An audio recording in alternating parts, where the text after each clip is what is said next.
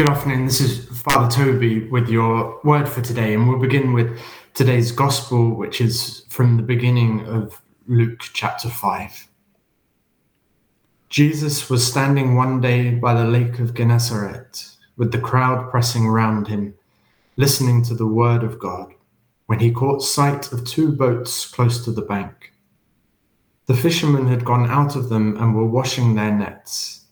He got into one of the boats, it was Simon's, and asked him to put out a little from the shore. Then he sat down and taught the crowds from the boat.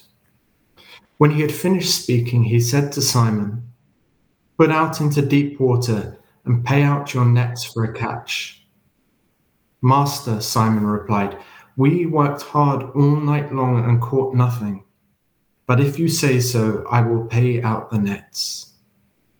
And when they had done this, they netted such a huge number of fish that their nets began to tear.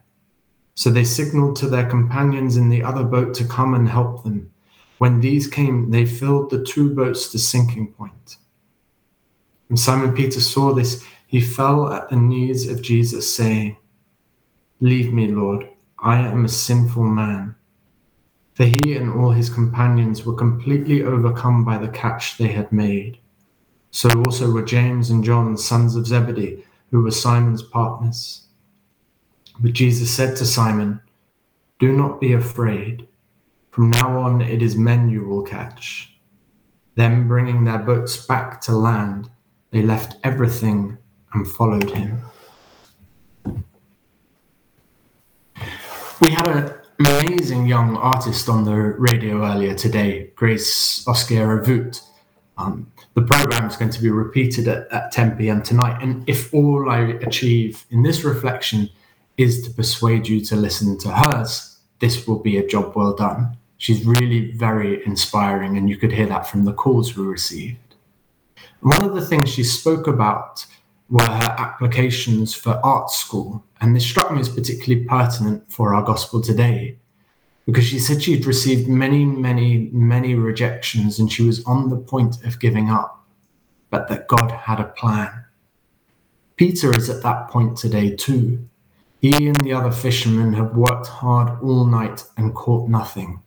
It's now day, not a good time to catch fish. It's time to quit. And yet Jesus invites them to put out into the deep water and pay out their nets for a catch.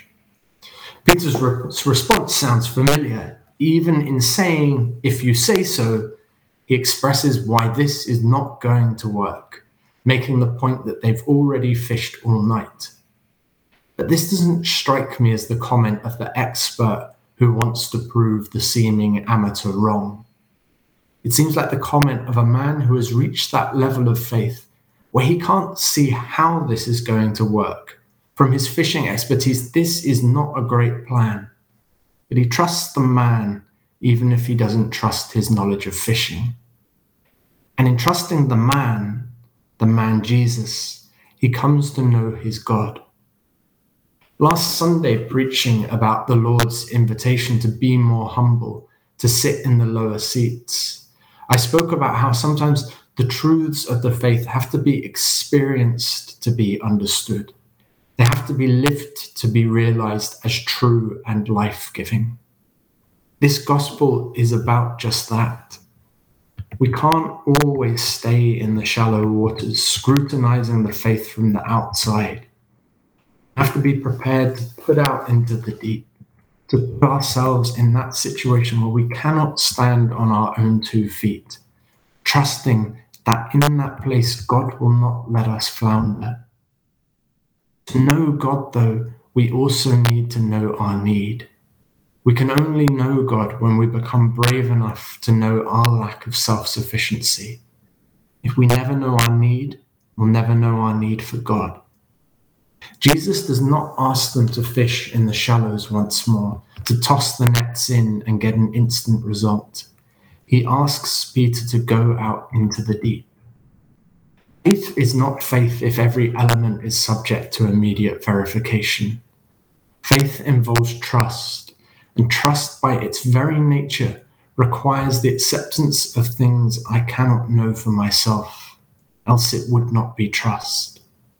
And this way of knowing is essential to be fully human, and it's essential to knowing Jesus, which is, after all, what it means to be fully human. Peter then puts out into the deep, the place where he cannot see but must trust, and the catch is vast.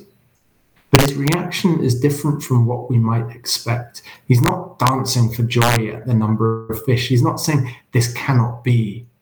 Something more has happened.